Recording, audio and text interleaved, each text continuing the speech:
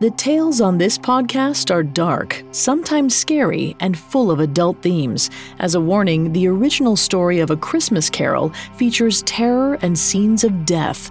Please exercise caution for children under 13. Ebenezer Scrooge stood in the darkness of his memories, his head down. He didn't need to look up to know who was there. Her smell was all around him. Belle sweetened the air of any room she walked into. The sound of her sobs echoed over the crackling fire. Scrooge croaked out, "This is not a Christmas I wish to be reminded of, Spirit." The ghost of Christmas past floated in front of Scrooge, the flame from his crown dimmer than it had been all night. Somehow, Scrooge knew it meant their time was almost up. The weakened spirit moved his hand to Scrooge's chin and lifted his head. "You cannot hide from this moment." Scrooge took in a long, deep breath and opened his eyes. Belle was just as beautiful as he remembered, but the warmth that typically emanated from her face was gone. Tears streaked down her cheeks, her eyes locked on the young man in front of her, 25-year-old Ebenezer Scrooge. Scrooge filled with disgust at the sight of his younger self, face hardened, emotions shoved back and locked inside. The younger Scrooge scolded his fiancée. "You're being hysterical, Belle. Just because I am a wiser man doesn't mean my feelings for you have changed." Belle's cries stopped. "But they have. You found another idol to replace me. A golden one." The younger Scrooge contorted his face. It was a look that was foreign to the young man, but one that the elder Scrooge recognized all too well: contempt. Scrooge whispered to the spirit, "Please, take me home." The spirit glared at Scrooge and whispered, "No." I'm Vanessa Richardson. You're listening to Tales, a Spotify original from Parcast. Every Wednesday, we dive into the dark origins of another fairy tale. You can find all episodes of Tales and all other originals from Parcast for free on Spotify or wherever you listen to podcasts. Today, we're concluding the classic tale, A Christmas Carol, about a miserly old businessman who has a moral awakening after a paranormal experience. Coming up, Scrooge reckons with his past and his present. It feels like we're all being told to go on this diet, take that supplement. Ozempic will give you depression, but you know what'll cure that? Weed. Or you could try to balance your hormones. At Science Versus, we're like, what the is going on? Forget the crap online and listen to Science Versus. Just the facts. Oh, and a bunch of stupid jokes. What is a ghost's favorite fruit? Blueberries. That's Science VS. New season out on Spotify soon. Ebenezer Scrooge spent half a lifetime closing himself off to every worldly endeavor that didn't make him money.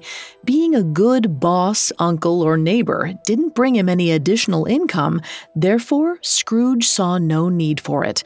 To worry about unprofitable things was a foolish practice, but no practice was more contemptuous than the celebration of Christmas. Scrooge had spent his Christmas Eve dodging his nephew and the less fortunate. It was just another day for him, and he hoped for a peaceful and quiet night alone. But his long-dead partner had other plans.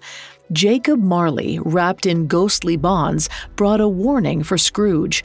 Change your ways, or you will have your own chains to ceaselessly drag. Scrooge tried to reason away the spirit, but he had no other choice. This Christmas would be his only chance for redemption. He could welcome the 3 visiting ghosts, or torment and pain awaited him in the afterlife.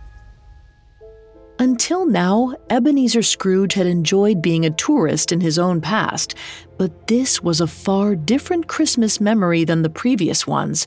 Scrooge stepped out of the shadows to stand beside his younger self and his former fiancée. He was close enough to reach out and touch them. Even in her anger, Belle was a stunning beauty. She glowered at the younger Scrooge and said, "I have seen your nobler aspirations fall away one by one. Greed is all you have left, and there is no room for me in your life." Scrooge stomped his foot, trying in vain to get the attention of his former self. "You imbecile! Make some kind of effort! Do something!" But the memory couldn't hear him. The cocksure young man shook his head. "That's rubbish, Belle. You know I will always have room in my heart for you." Belle turned her back to both Scrooges and stared into the fire.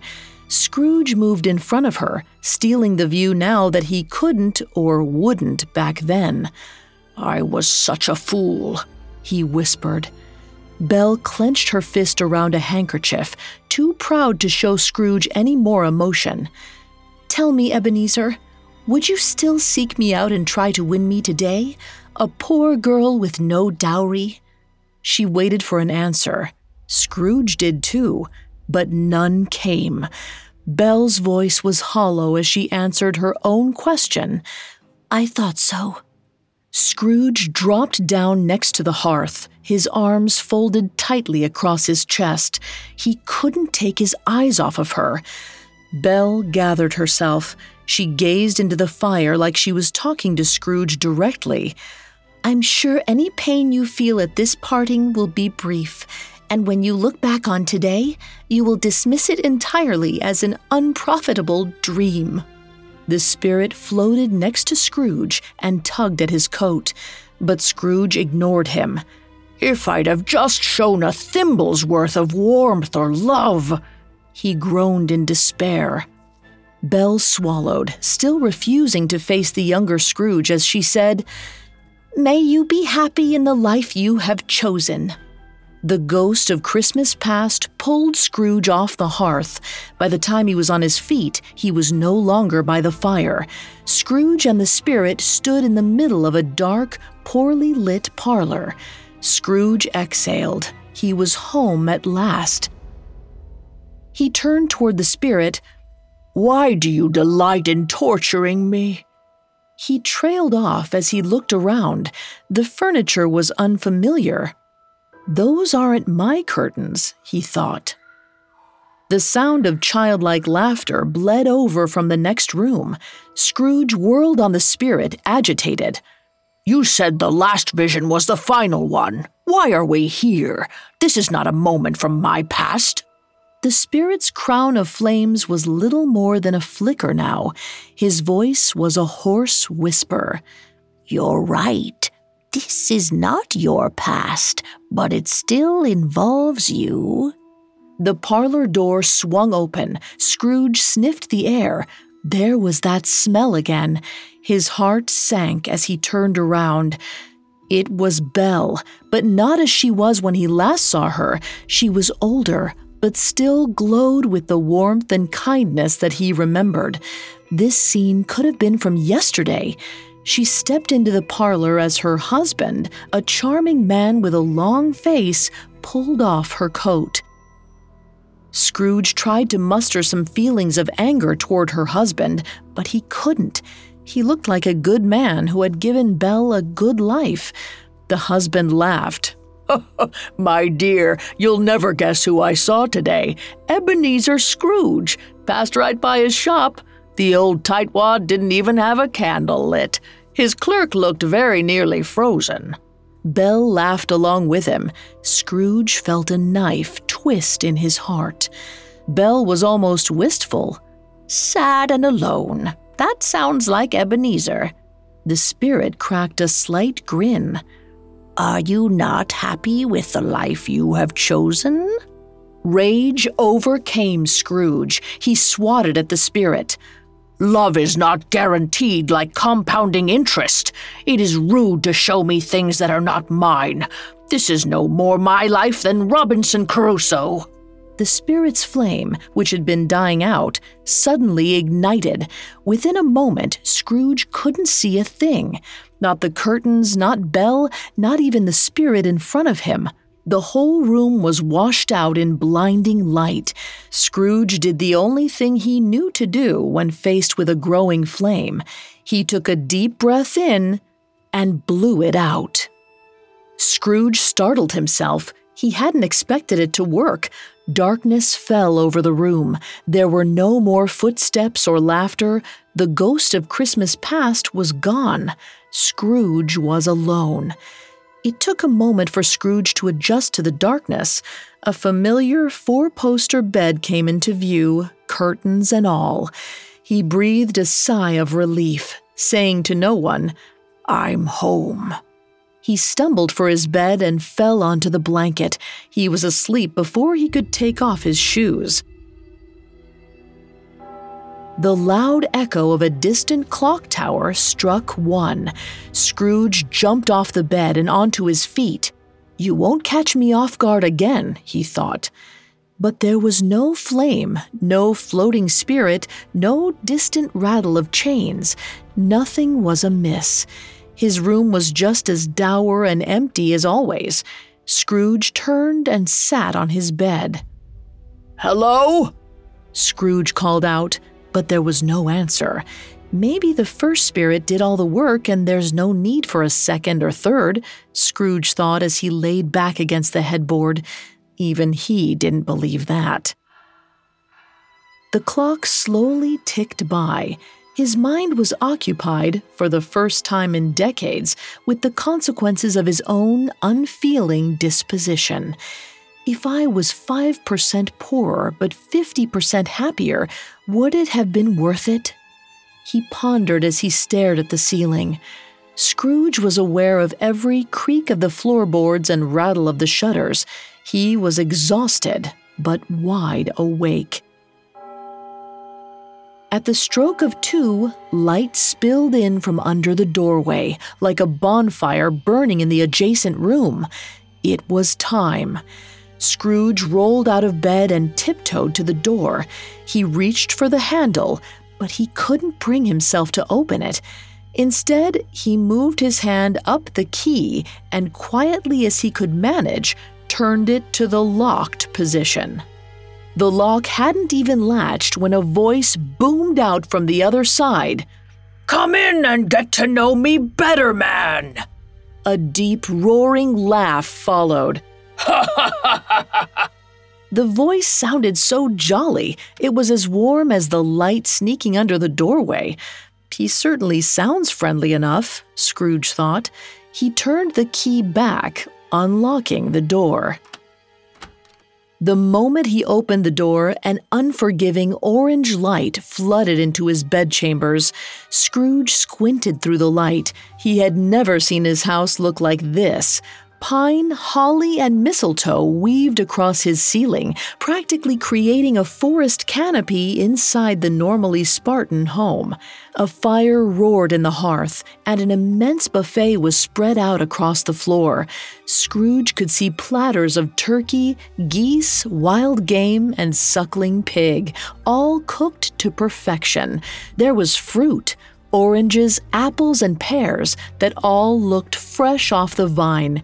Scrooge couldn't see an inch of the floorboards. The spread was at its most dense in the corner of the room where all the food was piled into a massive throne. Another booming laugh came from the figure sitting atop the throne. Scrooge's eyes traveled upward to meet the biggest man he'd ever seen. His massive body alone filled nearly half of the room. He wore a green robe with white fur trim, and his feet were bare. The giant reached out his massive hand, nearly the size of Scrooge's arm, and dragged Scrooge forward. "Come closer, Ebenezer," he laughed. As he pulled him along, Scrooge didn't see that he had a choice. Up next, Scrooge sees that his greed has hurt more than just himself. Now back to the story. Scrooge watched his feet drag across the floor without his consent. He didn't feel threatened by the enormous spirit, but after the emotional beating he'd received at the hands of the ghost of Christmas past, he wasn't looking forward to another round. The giant spoke. No need to fear me. I'm the ghost of Christmas present. Scrooge looked up. The man's cheeks were ruddy, and his eyes were clear and sharp. His long brown curls bounced as he laughed at nothing in particular. The spirit leaned toward Scrooge. You've never met anyone like me before, have you? Scrooge let out a nervous laugh. I met another spirit earlier tonight, but I've never seen anything quite like you. The spirit leaned back, seemingly amused at Scrooge's comment. He smiled down at him and said, I'm a bit surprised. 1,800 brothers and sisters, and you've yet to meet one of them? Scrooge couldn't hide his surprise. Oh, that's an awful lot of mouths to feed. The shock and awe of finding the giant in his home had worn off, and Scrooge was left with a very uncomfortable feeling. It had been decades since he'd paused for even a moment of self-reflection, but he knew his night was far from over. He addressed the giant in a wavering voice. Spirit, I went on a journey tonight. I know you're here to show me more. I'm ready to see whatever you lay before me. Hams and bread tumbled down as the spirit stood. Scrooge expected him to hit his head on the ceiling, but he seemed to shrink before his eyes until he was just short enough to fit within the room. Moments later, the ghost of Christmas present stood before Scrooge, no longer laughing. He raised a torch and commanded Scrooge, Take my robe. Scrooge reached for the white trim and took a hold of it. The food, the garland, and the entire room disappeared in a flash. Scrooge and the giant were now standing in the middle of the street, the morning sun glistening off a layer of fresh snow. The street carts were piled with fresh treats. All the vendors had their choicest selections out, and the smell of still warm cakes filled the air. Everyone was cheerful, and no one passed another soul without exchanging a hearty Merry Christmas. After avoiding it for so many years, Scrooge had to admit the market on Christmas Day wasn't nearly as dreadful as he'd expected. They walked east from Scrooge's home, the neighborhoods getting progressively poorer. The children's clothes got rattier, the street carts got dirtier, the apples shined a little less, but Scrooge couldn't help but notice that the poor neighborhoods seemed to be even happier than his own. Lost in thought, Scrooge paid no mind to how far they had traveled. Finally, the spirit stopped. We're here, he announced, pointing to the house before them. Scrooge stared at the door. He had never been here before. The giant shook his torch, and immediately the two were inside. It wasn't a large house, but it was clean. A young man and a young woman were setting out a meager dinner of a small goose and fixings. They took orders from a gruff but loving woman. Scrooge took it to be the mother. He watched her work. Does she work in the tavern? She looks so familiar. I would hope so, said the giant. The door opened behind them, and the faces of the children lit up. Scrooge turned to see his own clerk, Bob Cratchit, stepping into the home. The man wrapped his free arm around his children. His other had a firm grasp on a smaller boy. The child looked thin and weak, and he held a well-worn crutch in his hand. Bob handed the small boy to his daughter and said, Take Tim, and everyone get changed for dinner. Merry Christmas, my loves. Scrooge was completely stunned. He stuttered, I never knew his boy was so... He couldn't form the words, but the spirit could. Lame? His legs might not work, but his heart could power a locomotive. Scrooge quickly looked away. Bob kissed his wife. She whispered, And how was Tiny Tim? Bob's voice cracked. As good as gold, and better. I think he's getting stronger every day. The two smiled, an unspoken fear between them. Scrooge's chest tightened. His clerk's troubles had never once crossed his mind before today. Scrooge and the spirit watched as the Cratchit family dug into their Christmas dinner. Scrooge was amazed. Look at them. They're acting as if this is the finest meal in all of London. The spirit leaned in. To them, it is. Tiny Tim clanked the side of his mug with his fork. The family chatter stopped, and all the Cratchits politely turned toward the youngest. His hand shook as he raised the cup and exclaimed in a frail voice, God bless us, everyone. The Cratchits all cheered and raised their cups to Tiny Tim's toast. Scrooge inched closer to the child. The ghost was right. He had never seen a heart so pure. Spirit, I know you are of the present, but does Tiny Tim have much time? He seems so sickly. Surely you can tell me some good news. But the spirit had none. If these shadows remain unaltered, none of my brothers or sisters will find him here. But if he is doomed to die, what should we care? Better to do it and decrease the surplus population. Scrooge's own words pierced his heart. He had no defense. The spirit glared down at him. You could have long ago made a difference in this child's life. 1,000,000 Tiny Tims are out there, and you are more worthless than all of them. You have enough resources to create miracles, yet you won't even warm your office for his father. Bob slid his chair back and stood. Scrooge welcomed the distraction from his own shame. His clerk raised his glass. Well said, Tim, and God bless Mr. Scrooge, the founder of the feast. Scrooge felt a tinge of pride, but it was short-lived. Mrs. Cratchit scoffed. The founder of the feast? Your boss is a monster, Robert. Scrooge shot a finger in the air, ready to protest, but he didn't get the chance. Mrs. Cratchit pushed on. He is an odious, stingy, hard, unfeeling man. But I will not bring this sort of cruelty to our Christmas feast. We have been extraordinarily fortunate. Our eldest have jobs. We have food on the table. I'll drink to his health for your sake, Bob, not for his. The family toasted, but it lacked any tenderness. It was the first time since Scrooge arrived that he had felt cold in the Cratchits' home. Scrooge couldn't bring himself to look at the spirit. The mere mention of my name ruined this supper, he said, stunned. The ghost of Christmas Present tapped Scrooge on the shoulder. Come, let me show you something. Before Scrooge could utter a response, the ceiling opened up before them, and the spirit flew them through the air. Scrooge wrapped his hand tightly around the spirit's arm, staring down at the chimneys and streets below. The setting sun cast long, dark shadows against the snowy white roofs. The lights of London were fast disappearing behind them as they flew out into the countryside. In the distance, large black plumes of smoke flowed skyward. They were fast approaching the smoke.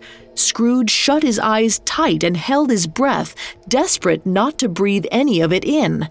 A moment later, his feet sunk into the mud. Black dust covered everything in sight. Any foliage nearby looked dead or dying. A father and his son, who looked no older than 10, led a donkey past them.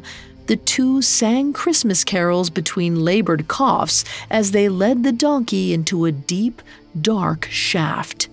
Where are we? Scrooge muttered. The spirit pointed. The mines. Christmas is not ignored, even here. Disabled, poor, homeless, all people that have more love in their hearts than you. Your misery is a choice, Ebenezer. It always has been. You could do so much more with what you have. The words stung Scrooge. For so long he had only focused on himself. His world began at his home and ended at his office, and every human he met between was a hindrance. His misery had blinded him to all other suffering. He mumbled, You're right. I could." Scrooge floated off the ground. The black mud clung to his feet as the smoke swirled around them. He couldn't see his hand in front of his face, but he could hear someone laughing. I'd know that laugh anywhere, Scrooge thought. He shouted, "Fred!" before the smoke had even cleared. They were in his nephew's living room, crowded with guests enjoying another Christmas Day feast. Fred was in the middle of a story. "I swear to you, the old man humbugged Christmas!" he exclaimed, and everyone laughed. Everyone besides Fred's wife. She shook her head and said, "Who knew someone so rich could be so miserable?" Fred sat down next to her. "I couldn't be angry with him if I tried," he said with a sigh. "Who suffers because of his ills? Himself, always. I invited him here this year, and I'll do it again next, and every year after, until he says yes." Scrooge couldn't help but smile. "I just might take you up on that, Freddie," he said to himself. Scrooge watched as his nephew's friends ate, drank, sang carols, and played parlor games. He would have been happy to stay much longer, but the spirit's large hand fell on his shoulder. "It's time," said the giant. "Oh, please, just one more half hour," Scrooge pleaded, turning toward his guide. Only now did he notice the change that had come over the spirit. His brown hair had turned gray, and his round, jolly face was lined with wrinkles. Scrooge understood. Their time was truly up. Reluctantly, he took the spirit's robe. In an instant, they were back in Scrooge's home. The room was still decorated, but it wasn't the same as before. The garland was dead, the food had rotted in their absence, and the distinct odor of refuse hung in the air. From the corner of his eye, Scrooge saw the spirit's robe shift strangely. A small claw darted out and snatched a piece of putrid fruit. Scrooge leaped back in fright, staring at his guide. He hadn't noticed it before, but there was more than one set of feet underneath the spirit's robe. His voice shook. "My goodness," he gasped. "What is that beneath your robe?" The spirit pulled back his robe, and Scrooge almost screamed with shock. Two bony, malnourished children clung to the broad legs of the ghost. They were so thin and pale, they barely looked human. Scrooge stammered, "Are they yours?" The spirit cackled, but this wasn't the joyous laughter of before. "Are they mine?" he bellowed. "Of course they're not mine. They are man's. Their names are Ignorance and Want, abandoned by the likes of you. Meet your own creation." Scrooge could not look away from the children. "Do they have no refuge?" he asked. The spirit shoved Scrooge with his torch. "Are there no prisons? Are there no workhouses?" The spirit shoved Scrooge again. He fell backward, feet flying high into the air. Scrooge landed hard on the floor of his bedroom. When he looked up, the ghost of Christmas present was gone. The children, Ignorance and Want, had disappeared with him. The room was empty and dark. He was alone. Perhaps not all alone, Scrooge thought. A strange fire burned in his chest, a feeling of remorse, and something else, too. He had found a new appreciation for his fellow man. He had been a good man once, before he was consumed by greed. He decided that starting tomorrow, he would do better. Scrooge pushed himself off the floor, and something rose up with him. Scrooge took a step back, balking in astonishment at his visitor. The figure towered above him, dressed in a flowing black cloak. Scrooge stared into the impenetrable darkness of the figure's cowl. The final ghost had arrived. Coming up, Scrooge receives his most haunting vision yet. Now back to the story. Scrooge stared in horror at the final ghost. His previous visitors had each been startling in their own right, but none compared to the dark, hooded specter looming before him now. Scrooge had never known fear like this. He could barely move, but he forced himself to address the visitor. "Are you the ghost of Christmas yet to come?" The specter dipped its hood in a slow nod. Then it raised a pale, bony finger and pointed past Scrooge. Scrooge turned. "Someone's in my bed," he realized with a start. Or at least it looked like his bed. There were no curtains, no blankets. In fact, the entire room had been stripped bare, aside from the simple sheet on the bed and the figure that lay shrouded beneath it. Scrooge trembled with fear. "Where are we?" he asked. The ghost did not reply. Scrooge turned back to face it. "Spectre," he said, "I fear you more than any other, but I know your purpose is good. I wish to change my ways. Show me what you will." Instantly, the specter began to sink into the floor. Scrooge followed a moment later. He flailed in terror for a moment, and then he was outside on the street with people buzzing all around them. Scrooge took in the familiar surroundings. This was the financial district, just around the corner from his office. Two men stood out from the bustling crowd. Scrooge recognized them as Johnson and Roberts, accountants who occupied the office next to him. Johnson shrugged to his partner. "I might have been his best friend. He would say hello to me, and that's the extent of it. Whoever owed him money must be dancing in the streets, I reckon." Roberts nodded in agreement. "He was an unforgiving soul, it's true. He even gave old Hester a run for his money. It'll be a very poorly attended funeral. I guess I'd go, if lunch is provided. You think the old man left enough money for a proper spread?" A shadow fell over Scrooge, and he turned to see the specter rising from the ground beside him. The air had grown notably colder in its presence. Scrooge gestured toward Johnson and Roberts. "A poor man is dead, and they're joking? Spectre, who has died? Why stop here?" The ghost was silent. Scrooge was growing frustrated, staring into the blank cowl. He rubbed his eyes wearily, and when he looked back up, the street was gone. Scrooge was in a dirty, run-down shop. Glancing out through the grimy window, he noted that he didn't recognize what part of town he was in, but it looked worse outside than in. A busted-up shingle outside read, "Old Joe's Pawn Shop." A chill shot down Scrooge's spine as he turned toward the counter. 3 figures gathered in front of a dour-looking pawnbroker. Scrooge crept closer, craning his neck for a glimpse of what they were peddling, but he couldn't quite see over their shoulders. The pawnbroker sneered in disgust. "Oh, come now. The blanket's still warm, though I'm surprised the cold-hearted miser could produce any warmth at all. He didn't die of anything catching, did he?" Another customer dropped something heavy onto the counter.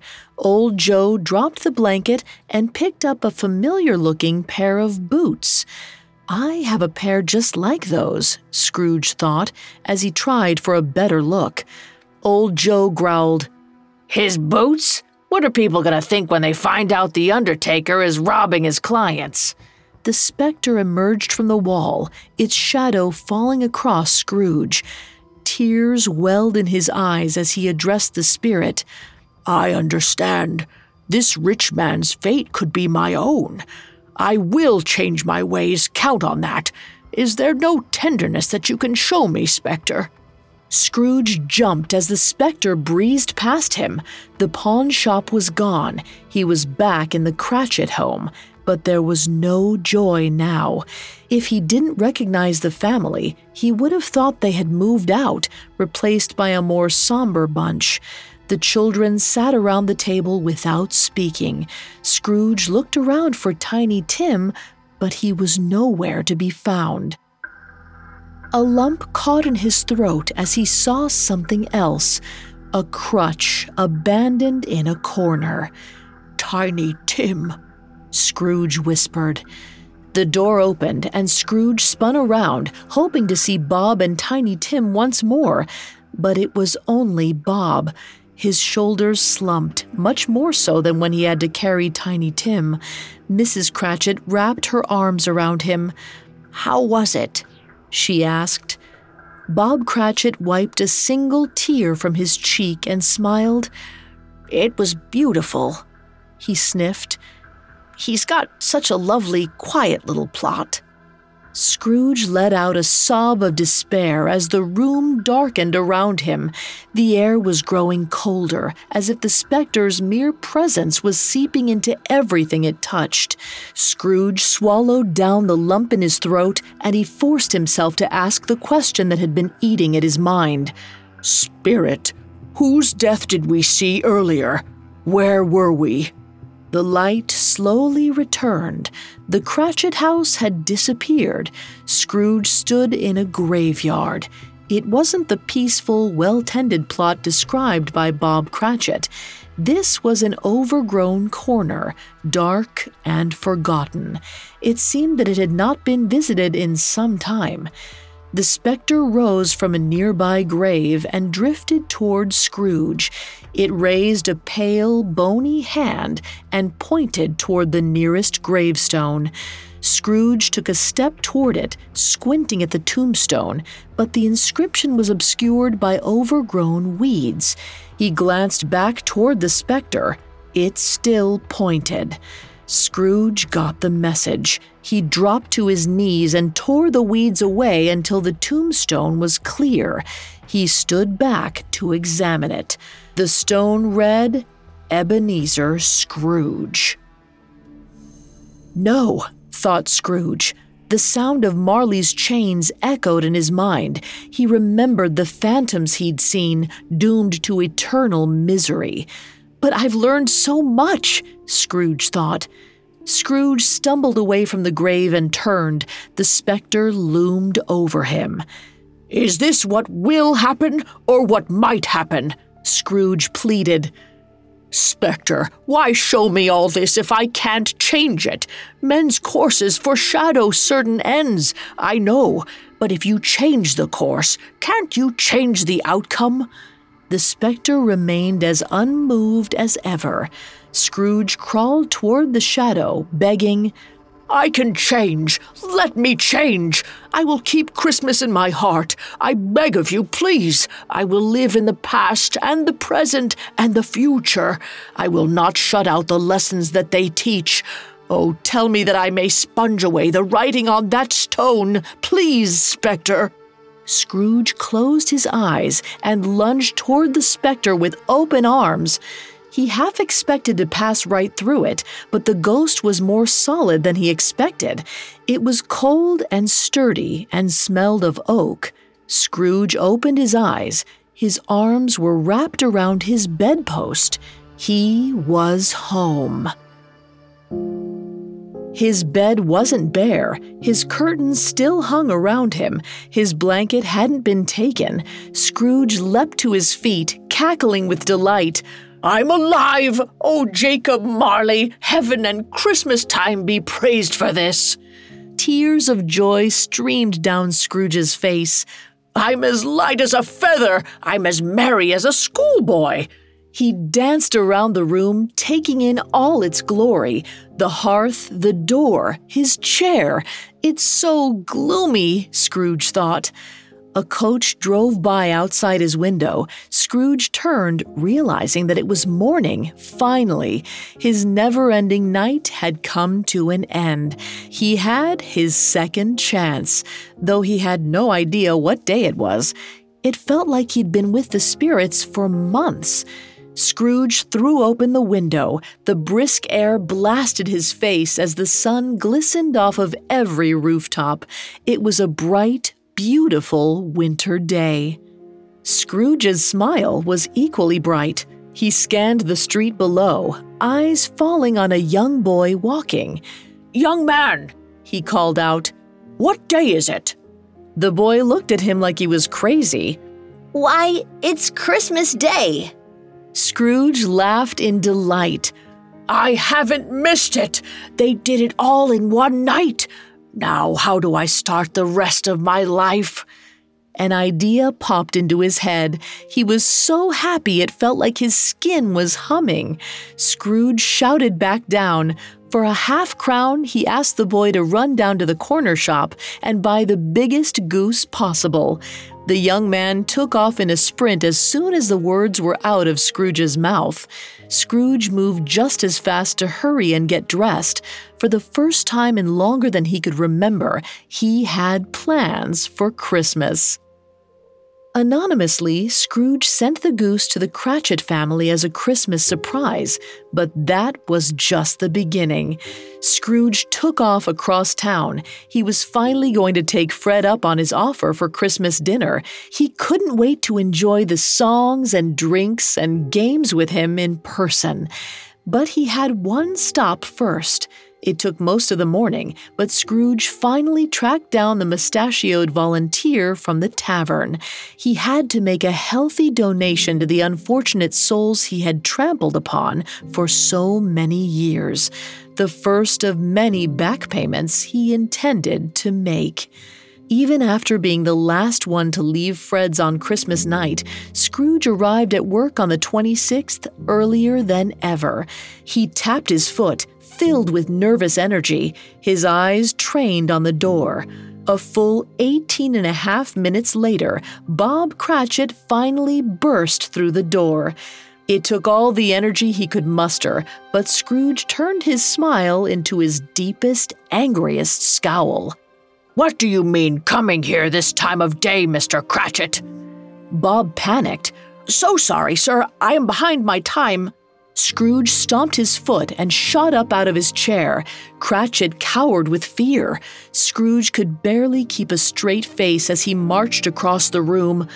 "I won't stand for it. I won't stand for it 1 minute, and therefore, I'm going to give you a raise." Bob looked up in amazement. His jaw fell open, but Scrooge gave no sign that this was a cruel joke. Scrooge grinned from ear to ear. He reached out and took Bob's hand, shaking it.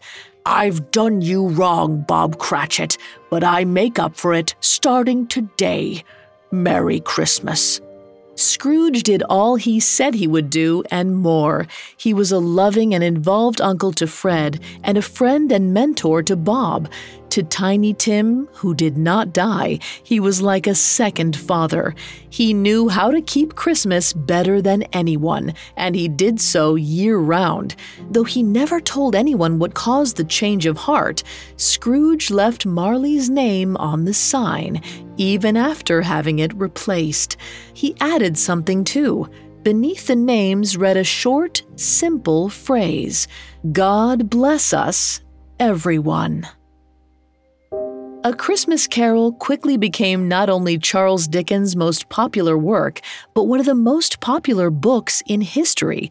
At the turn of the 20th century, it was the second best-selling book, trailing only the Bible. It helped push Christmas from a niche Christian holiday into a global phenomenon and defined many of the themes we associate with Christmas stories today. It has been told and retold countless times through nearly every medium of storytelling: radio, television, stage, film, and now podcasts as well. Author and professor Audrey Jaffe argues that the effectiveness of Dickens' story hinged largely on its structure and omniscient narrator. The audience watches each scene unfold like a play and is carried through the past, present, and future, just like Scrooge is. In effect, we're invited to participate in his transformation from a miserly, cruel old man into a generous father figure and learn the same lessons he does. It's these lessons, the importance of generosity, selflessness, and goodwill towards all mankind, that have become A Christmas Carol's legacy. Which is not to say that everyone who knows Ebenezer Scrooge's story has taken those lessons to heart. greed and the hoarding of resources weren't abandoned in the 1800s. The specter of poverty remains a powerful force in the modern world, and even on Christmas, many are forced to suffer and go without. As Dickens tells us, it is our duty not to forget them, and as long as there are Scrooges in the world, there will be the need for ghosts of past, present, and future to scare them straight. Thanks for listening to Tales. We'll be back next Wednesday with a new and exciting story. You can find more episodes of Tales and all other Parcast originals for free on Spotify. Join me next week for another dark and surprising fairy tale. Tales is a Spotify original from Parcast. Executive producers include Max and Ron Cutler, sound design by Nick Johnson, with production assistance by Ron Shapiro, Carly Madden, and Isabella Way. This episode of Tales was written by Jesse Harris, with writing assistance by Andrew Kelleher. I'm Vanessa Richardson. We hope you enjoyed this special holiday two-parter from Tales. Every Wednesday, explore the twists, turns, and dark origins of your favorite pieces of folklore. Follow Tales free on Spotify or wherever you get your podcasts. And from all of us here at Parcast, happy holidays.